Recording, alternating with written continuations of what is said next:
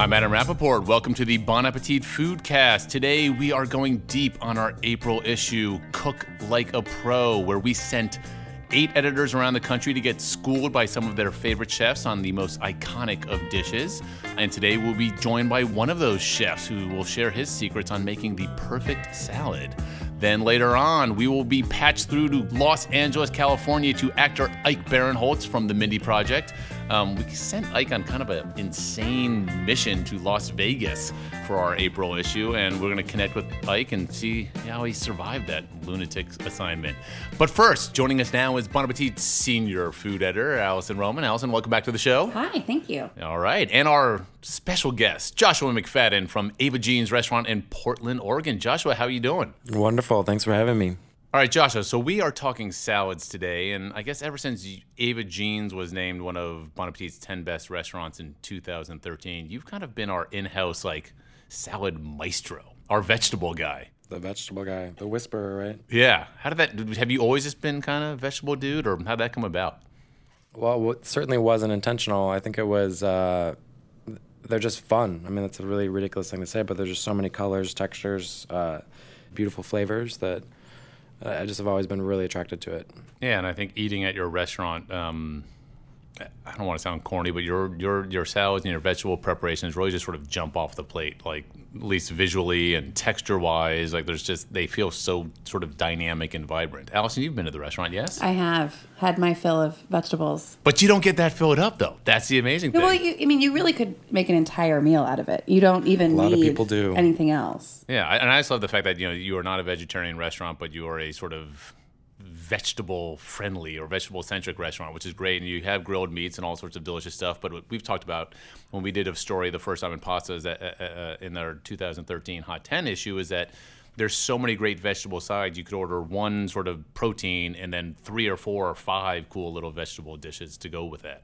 Exactly. And is that how you sort of designed the menu and thought about it that way? I mean, when you look at the menu, it's a really traditional Italian float, and then the Giardini garden section is where all the vegetables are, and that just came to be. It wasn't trying to be cool. It wasn't anything. I spent a lot of time working on a farm in Maine after I left New York, and just kind of had more of an understanding and knew that it wasn't just going to be like, here's a leaf salad and here's this. It was like, well, here's every vegetable that I can actually get my hands on, and let's figure out how to make something great with it. Yeah. And that just kind of happened. All right, so for our April 2015 Cook Like a Pro issue, we bring you back into the fold to teach us how to build a better salad. It's interesting. I remember a year ago when being in Portland for this Hot 10 dinner we did at Feast Portland, our food festival there, and there was 6 chefs like John Tabato, Rachel Yang, Aaron Silverman from Rose's Luxury in DC, the #1 restaurant last year, Ari Tamor from Alma in LA, the #1 restaurant 2 years ago, Philip Krajek from Rolf and Daughters, all these courses. And what I remember most was this awesome salad you made and brought around this giant wooden bowl. Do you remember what it was? This is not a trick question. That's so funny. Did it have the Mountain Rose apples in it and the guanciale and the peanuts? And peanuts, exactly. Super Italian, obviously. And red celery. Red celery, yeah. That's another thing, is having things grown for us. I worked on a farm, so being able to be like, hey, I like this and this, and try it out and actually get it to work, which was really fun. So that red celery was something that we had grown for us for that dinner. What we were just interested in learning from you in terms of how to cook like a pro. How do you think about a salad like that? What are the building blocks? I think most of us think of lettuce, tomato, onions, or whatever. You obviously take a different approach. So in terms of building a salad like that, what's the thought process? What are the building blocks?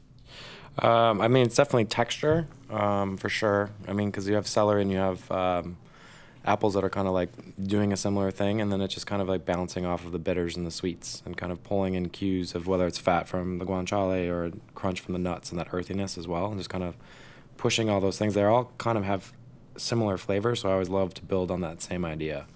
But just keeping them really simple, and there's always an element of some herb, whether it's simple as parsley or mint, often, and then scallion or red onion in some form. What I always love in salads is celery leaves also. Oh, the best, yeah. If you're doing a celery salad, which a lot of restaurants do right now, which I think is just so crisp and fresh tasting, take all those leaves, which I think people typically ignore. Allison, are you a big salad maker at home of this sort? I pretty much exclusively make salads at home like that. But, to Joshua's point, it doesn't mean it's like a bowl of lettuce leaves with a dressing on it. I sort of I'll throw in a grain if I have it. I'll throw in toasted nuts if I have it. And salads don't have to be vegetarian. I think that's something that is really appealing about Ava Jean's and the menu there is that while it is vegetable forward, there are, he incorporates meat as sort of, not as a condiment, but, as a different flavor component. Yeah, you said, so was there like crispy pancetta in that? Mm-hmm. Or Yeah, rendered out and crispy, yeah.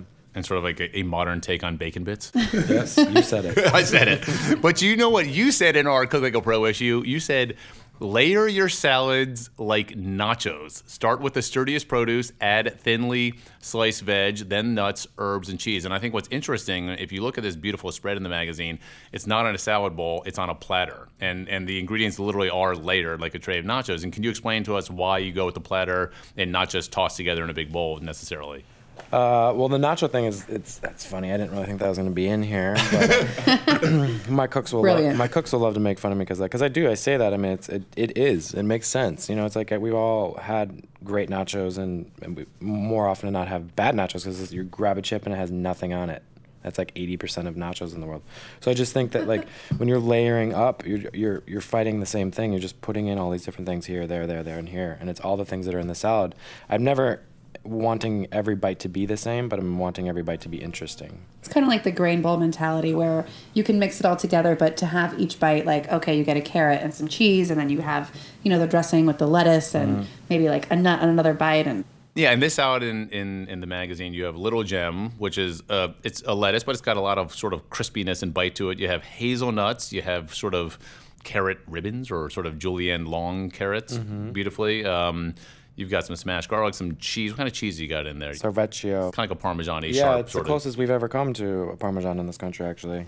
I think it was the Where first. is it from? Wisconsin. Nice. I think it was the first cheese that the Italians were like, uh-oh. I wish we could do that with mozzarella. Wouldn't that be great? But And let's talk about you do a very interesting dressing for this one. Mm-hmm. Can we talk about that? Yep. It was straight up stolen. Inspired by, I should say. But when I was working and living in Rome at the American Academy in Rome, I had on my lunch menu recipe for the day from the chef was to make this lemon cream, and it was just infusing in the garlic into cream and then taking that out and then whipping in lemon juice, and it was just kind of like that one of those aha moments. And I think it goes back to Chez Panisse. That's where I think. And it's like a whipped cream. Yeah, and then you can just thin it out, coat, and then add more lemon juice and add olive oil to that. And it's just it's really light actually, but the flavor that you can get out of it is incredible, especially with infusing it with garlic or shallots or chilies or whatever you want to do. But you also talk about just if you're at home, for more maybe home cook friendly, about dressing a salad. And typically you say you don't like to make a sort of emulsified vinaigrette. You like to just do it sort of layer by layer. If you could explain that approach. Vegetables or salads or any of the things are always built about the ingredient itself, the best ingredients. So it's using the best vinegar or the best olive oil as well. I love Katz olive oil and vinegar. I think it's the best that our country's ever made.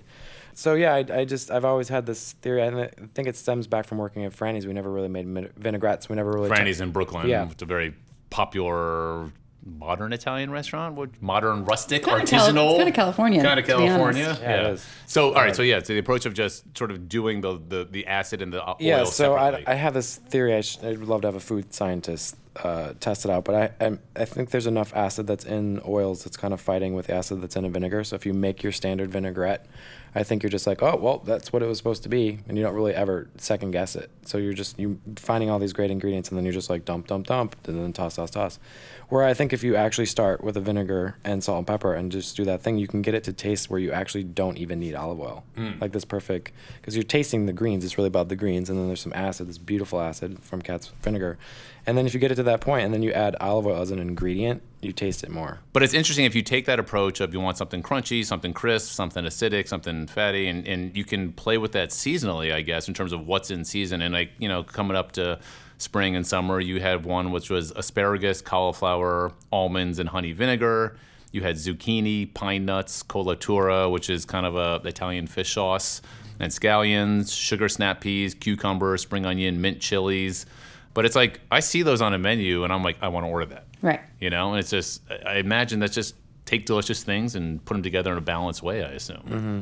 Well, I mean, it's always, I have really funny food memories, we all do, but inspirations come not as much from Italy, but more from like Mexico and Thai, to be honest. I mean, like the zucchini salad you're talking about is like a green papaya salad, basically, with zucchini. And that cauliflower salad you're talking about is kind of mimicking couscous. So it's raw cauliflower that we buzz up and then... So it gets all crumbly almost? I've seen chefs do that. It's really cool. It's really fun, and it's a really great vehicle to just like add in like pickled cherries and all these really fun herbs and all that type of stuff. So it's I'm definitely not really looking to Italy, which is a weird thing to say, but it's kind of true. There's a lot of things that we do at the restaurant that they wouldn't do in Italy, but all the ingredients are from where I'm from. So it's like, why wouldn't I have in the fall salad with melons and squid and hazelnuts? I mean, that makes all the sense in the world, and people love it, but it has nothing to do with Italy.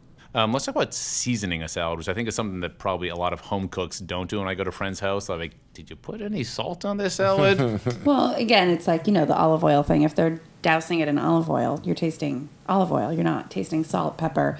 But I think people generally criminally underseason their salad greens. Yeah. So when you're making a salad, Joshua, when do you season it, and are you constantly tasting it? Or you season individual ingredients, or is it at the end, or how does that work? Vinegar right away, and then just kind of coat that, and then things will stick to that, salt and pepper, and then just start tasting from that point on after you start putting salt and pepper on, and then, like I said, get it to that point where it's perfect basically by itself, and then a little bit of olive oil, and then toss that in. Let's talk about another sort of cook like a pro move, using your hands, which is also something that I think the home cook is like, I'm not allowed to touch the food. But as a professional chef, do you got to get in there? Yeah, I mean, like, wash your hands. Just wash your hands. Yeah. You have to. You should eat salads with your hands, too. I've started doing that like 2 years ago, and now I never use a fork. I just pick right? little, Yeah. that looks great, and I combine that little nut and that cheese and make a little, lettuce. Nachos. A lettuce nacho out of it, seriously. I thought that was a bad habit that I picked up working in kitchens, but then I just do it all the time. I don't know. I just started doing, like I said, a few years ago, just intuitively started eating my salads. I have no idea why. I want to say, as a side note, when I worked on the recipes that Joshua submitted for our 2013 issue, and that technique of seasoning layers one at a time totally changed my personal life of making salads. Whoa. But just in the way, to more expand on it, but it's just like seasoning anything. Like you season a soup, you start at the beginning and then you season all the way through. Like tasting as you go, like building flavors. It's the same concept, but it totally changed my salad game. You trying to say you cook like a pro now? Yeah, cook like a pro, thanks. All right, Joshua, before you go, though, however, we're going to hit you with our rapid fire questions to send you on your way. Fantastic. Are you ready? I'm ready. Matcha or espresso? Espresso. What kind? How do you do it? Do you pull it yourself at the restaurant? No, I get Dwayne to make it. You get. He comes over just to make you one. It helps when your partner. I go to him. He does it. Yes, when your partner runs Stumptown, Dwayne Sorensen. That's a good answer. In-N-Out or Shake Shack? Oh. Yeah, tough one. I should have said that one for last. Shake Shack. Oh, wow! The West Coast guy goes with wow. This dates back to your New York days? No, this dates back to the night after we were here with that Bon Appetit party, when we threw the after party. Oh, yeah. And then we had to go to the airport in the morning, and there was one there. Oh. And it saved my life. That's what I'm going back to. Yeah, for all you travelers out there, when you're flying out of JFK and then Delta Terminal 5, they've got Shake Shacks, and they also do breakfast sandwiches in the morning. I think In-N-Out is great, though. I really don't like their French fries. Yeah, the French fries are not good. Bad news. Yeah. I started a campaign, just order another burger. It's unfortunate. They were trying to make them fresh and all that, but you got to twice fry them if you do it that way, and they're not going to do that. And yeah. Martini, vodka or gin? Gin. I like that. No question. Do you have a type that you prefer? Nope. Plymouth. Plymouth. All right. So he's like, nope, Plymouth. Breakfast or dinner for breakfast?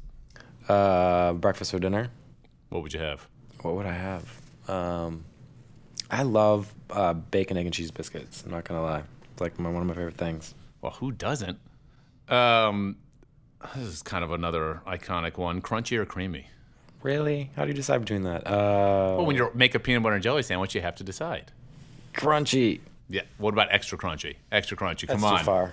That's too far. Come on. It's un-American. All right, a couple more. This is actually a good spring one. Ramps or scapes? Ramps. Wow, ramps, just no question. No way. But garlic scapes look really cool. They have that little kind of look spear. really They look cool. like a devil's tail. They look really cool. They're hard to eat. Yeah, they're very hard. You know what? They're decent though. Do you ever grill them? Grill them. because they soften up when you grill them. But Grill them and then marinate them in the salsas and stuff. So good. That's all right. So now, all of a sudden, now you're a Escapes guy. No, I'm a ramp guy. All right, last question on your way out the door: butter or olive oil? Olive oil. All right, Joshua McFadden, thank you very much for joining us on the Bon Appetit Foodcast. Thank you.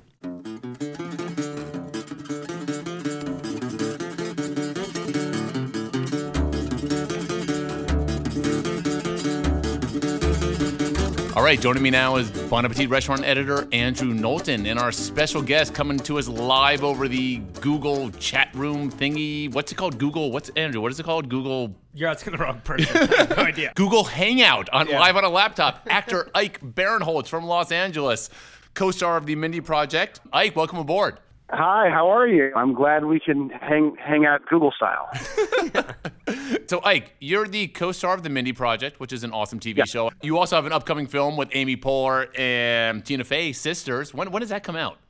That comes out Christmas, I think the week before Christmas. So we still have a little bit of time on that. Okay, so you got the Mindy Project, you have Sisters, but more importantly, in the April issue of Bon Appetit magazine, you're the star/writer of Chowing Las Vegas. And the subhead of this article is, everyone wants to be a food critic, right? Well, we challenged Ike Barinholtz to spend a weekend eating like one in Las Vegas.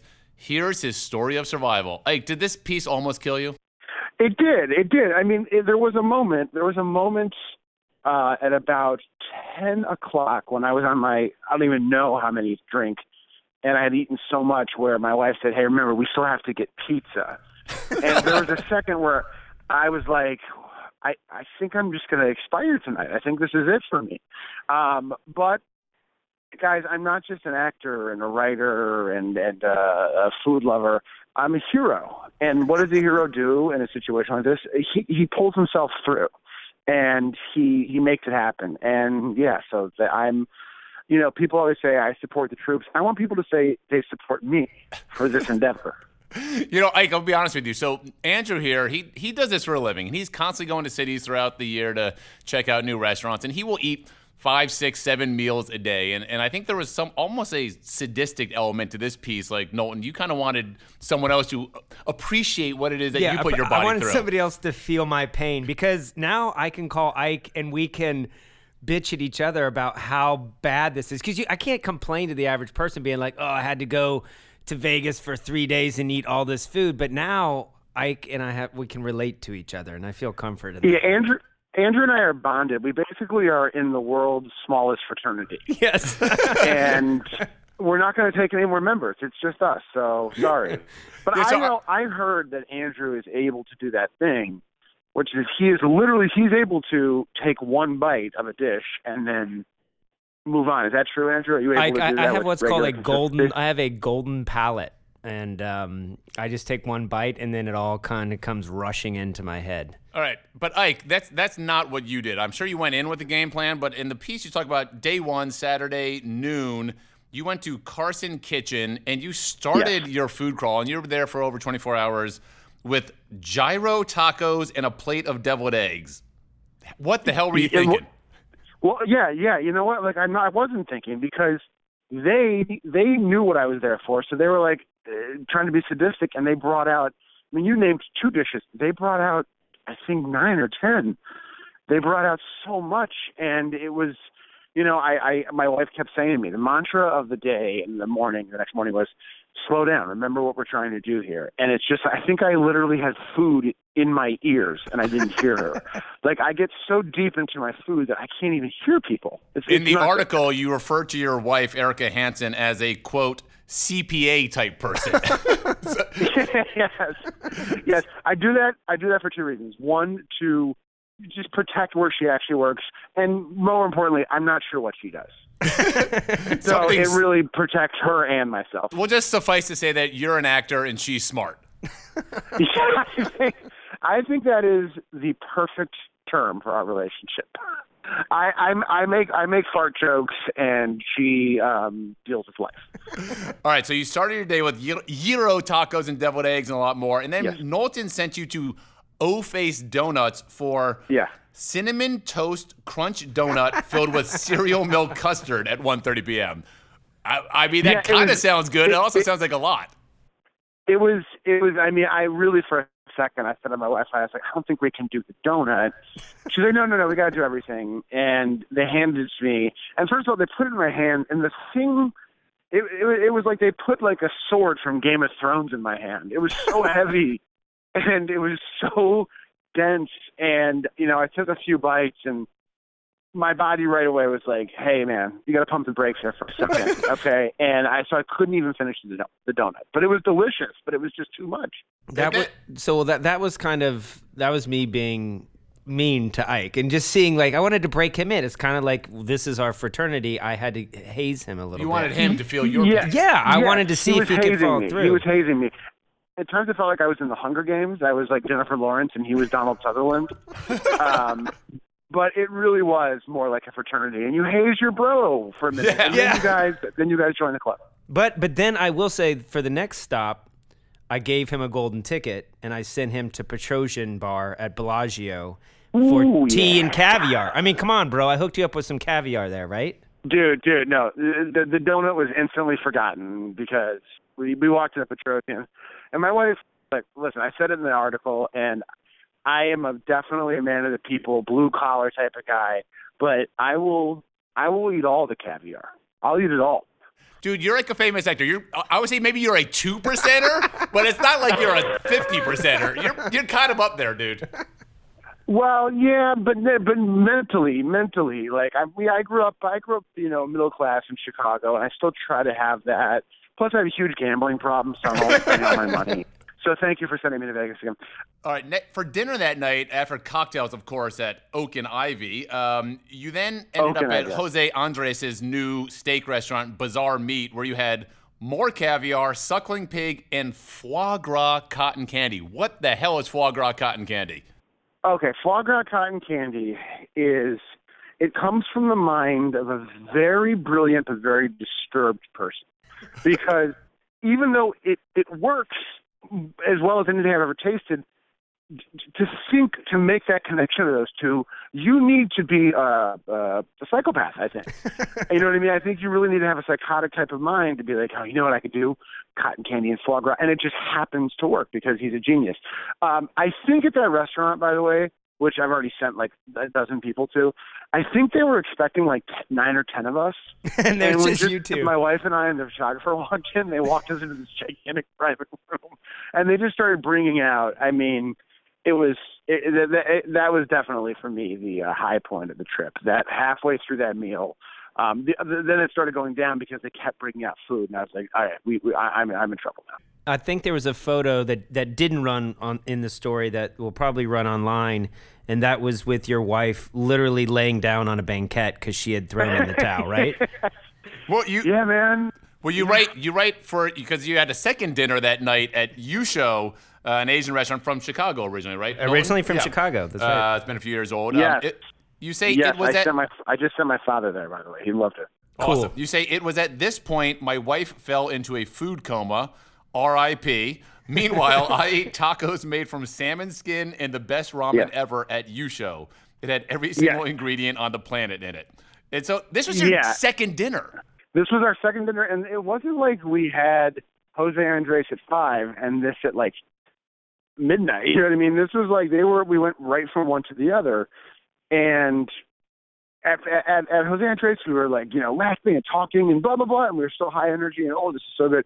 And then at Yusho, all of a sudden it snapped and it hit my wife like a ton of bricks, and she had to, as you saw in the photo, take a quick little siesta for a minute.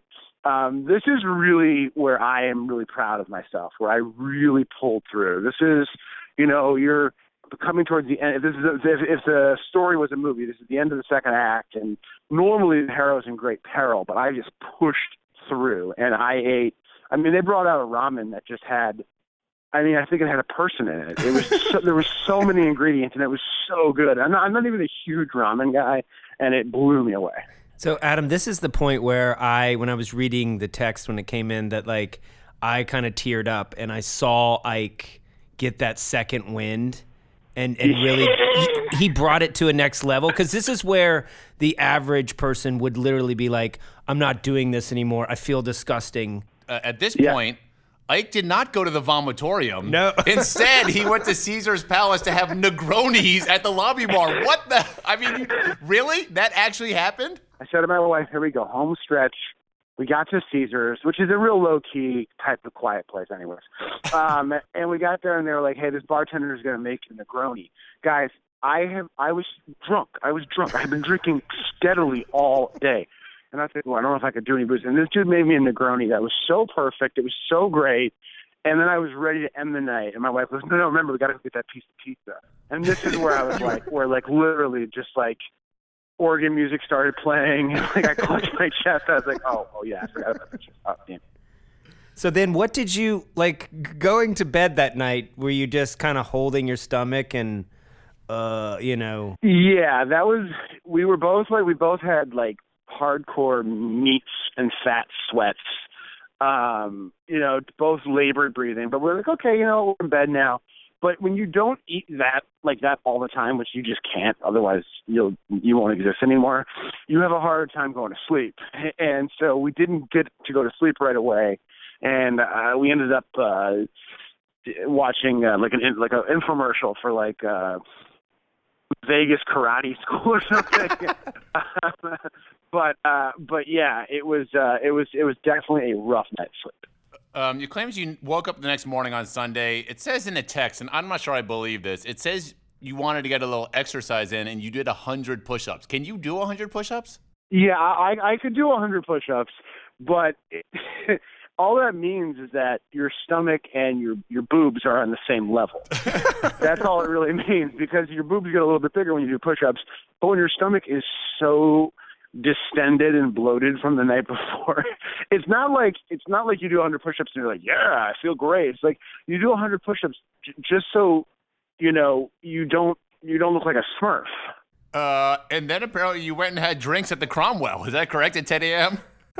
We did. Look, man, I love a great, you know, super mixologist artisanal cocktail. When you go to dinner sometimes, you're almost just like, it's taking too long for them to shred the crystallized ginger, blah, blah, blah. But in the morning, that process, it just works. Like having one of those like nice fancy cocktails in the morning is really great. I've been doing it since I left Vegas. Mixology before noon. And then you went to Giada De Laurentiis' new restaurant, Giada, and this kind of sounds genius. For breakfast, you had the carbonara pizza. It sounds delicious. It sounds good. Yeah, I don't know how one is nominated for a Nobel Prize. I don't know if that's just like do you vote online? Because that alone, carbonara pizza, which two of my favorite things, spaghetti carbonara and like a nice thin pizza, combining the two of them was just, it was ridiculous. It was ridiculous. I want that every day, but instead I have oatmeal and walnuts. There was like crispy pork products, fried eggs, Parmesan cheese on there, just kind of everything you want, right? It's the 4 food groups. Crispy pork products is a food group. Egg yolk, crust and cheese. Those are the 4 food groups that I grew up with, being from Chicago. So it really hit all 4 of those perfectly. So then after going from one celebrity chef place, you went to another, which this one was just, I didn't expect you to go here. I really thought when I gave you the itinerary that you'd come back and be like, dude, I love Bon Appetit and I love eating, but I can't do this for you. Or as they say, as the wrestler says, you would tap out at this point. You correct? would tap out. Yeah, you would be like, you know what? But instead you went to Guy Fieri's. I hope I rolled my R okay like he does. And then you ordered this burger, which is a picture in the story is ginormous. Like it's just oozing with bacon. There was talk, just so you know, there was talk about tapping out or throwing in the towel. And, you know, it was a lot like, it was not dissimilar to Rocky, where Rocky, you know, being me, says to Mickey, "Can't do it, it's too strong. Paulo's too strong, it's too fast." And Mickey, being my wife, only because she was like my trainer and she's a 5-foot Irishman, but she was, you know, she kind of took me on her shoulders like, "Listen, we have to make this last stop. This is it. This is it. If you make this, you're home free." And I don't think you can go to Guy Fieri's and order like just a side of carrots, please. Just some carrots and some celery. you have to really kind of go for it in the spirit, I think, of the story. So I asked them to bring me, I said, like, as a joke, make a hamburger. And they brought out this hamburger that had 2 patties and bacon and cheese and a rack of spare ribs and buffalo fried mozzarella and 2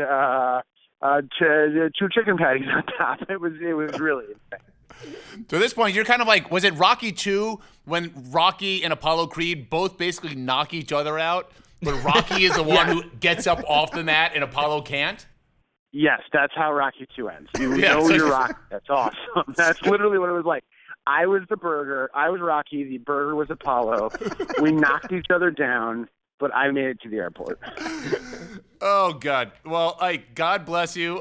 Thank you so much for joining us via laptop Google Hangout from Los Angeles. And everyone, please pick up the April issue of Bon Appetit magazine and check out Ike's article, Chow in Las Vegas, or come to Vegas and join us for the Vegas Uncorked Food Festival, April 23rd to 26th. We've plugged everything. Ike, you are the man. Thank you. Proud of you, Ike. You guys, thank you. And if anyone wants to pick up the magazine at Fairfield Commons in Ohio, my mom's already bought them all there. So you have to go to a different magazine shop. Thank you guys so much for having me and for sending me, and you guys are the best. Keep doing it. All right, thanks for joining us on the Bon Appetit Foodcast. If you want to check out any recipes or articles that we talked about, go to bonappetit.com. The Bon Appetit Foodcast is recorded to a digital device in the small conference room on the 36th floor of One World Trade Center in New York City. Our engineer is Mitra Kaboli, with production assistance from Bill Cushing and Kerry Polis, and is produced by Scott DeSimon. Find us on iTunes, Stitcher, or at bonappetit.com.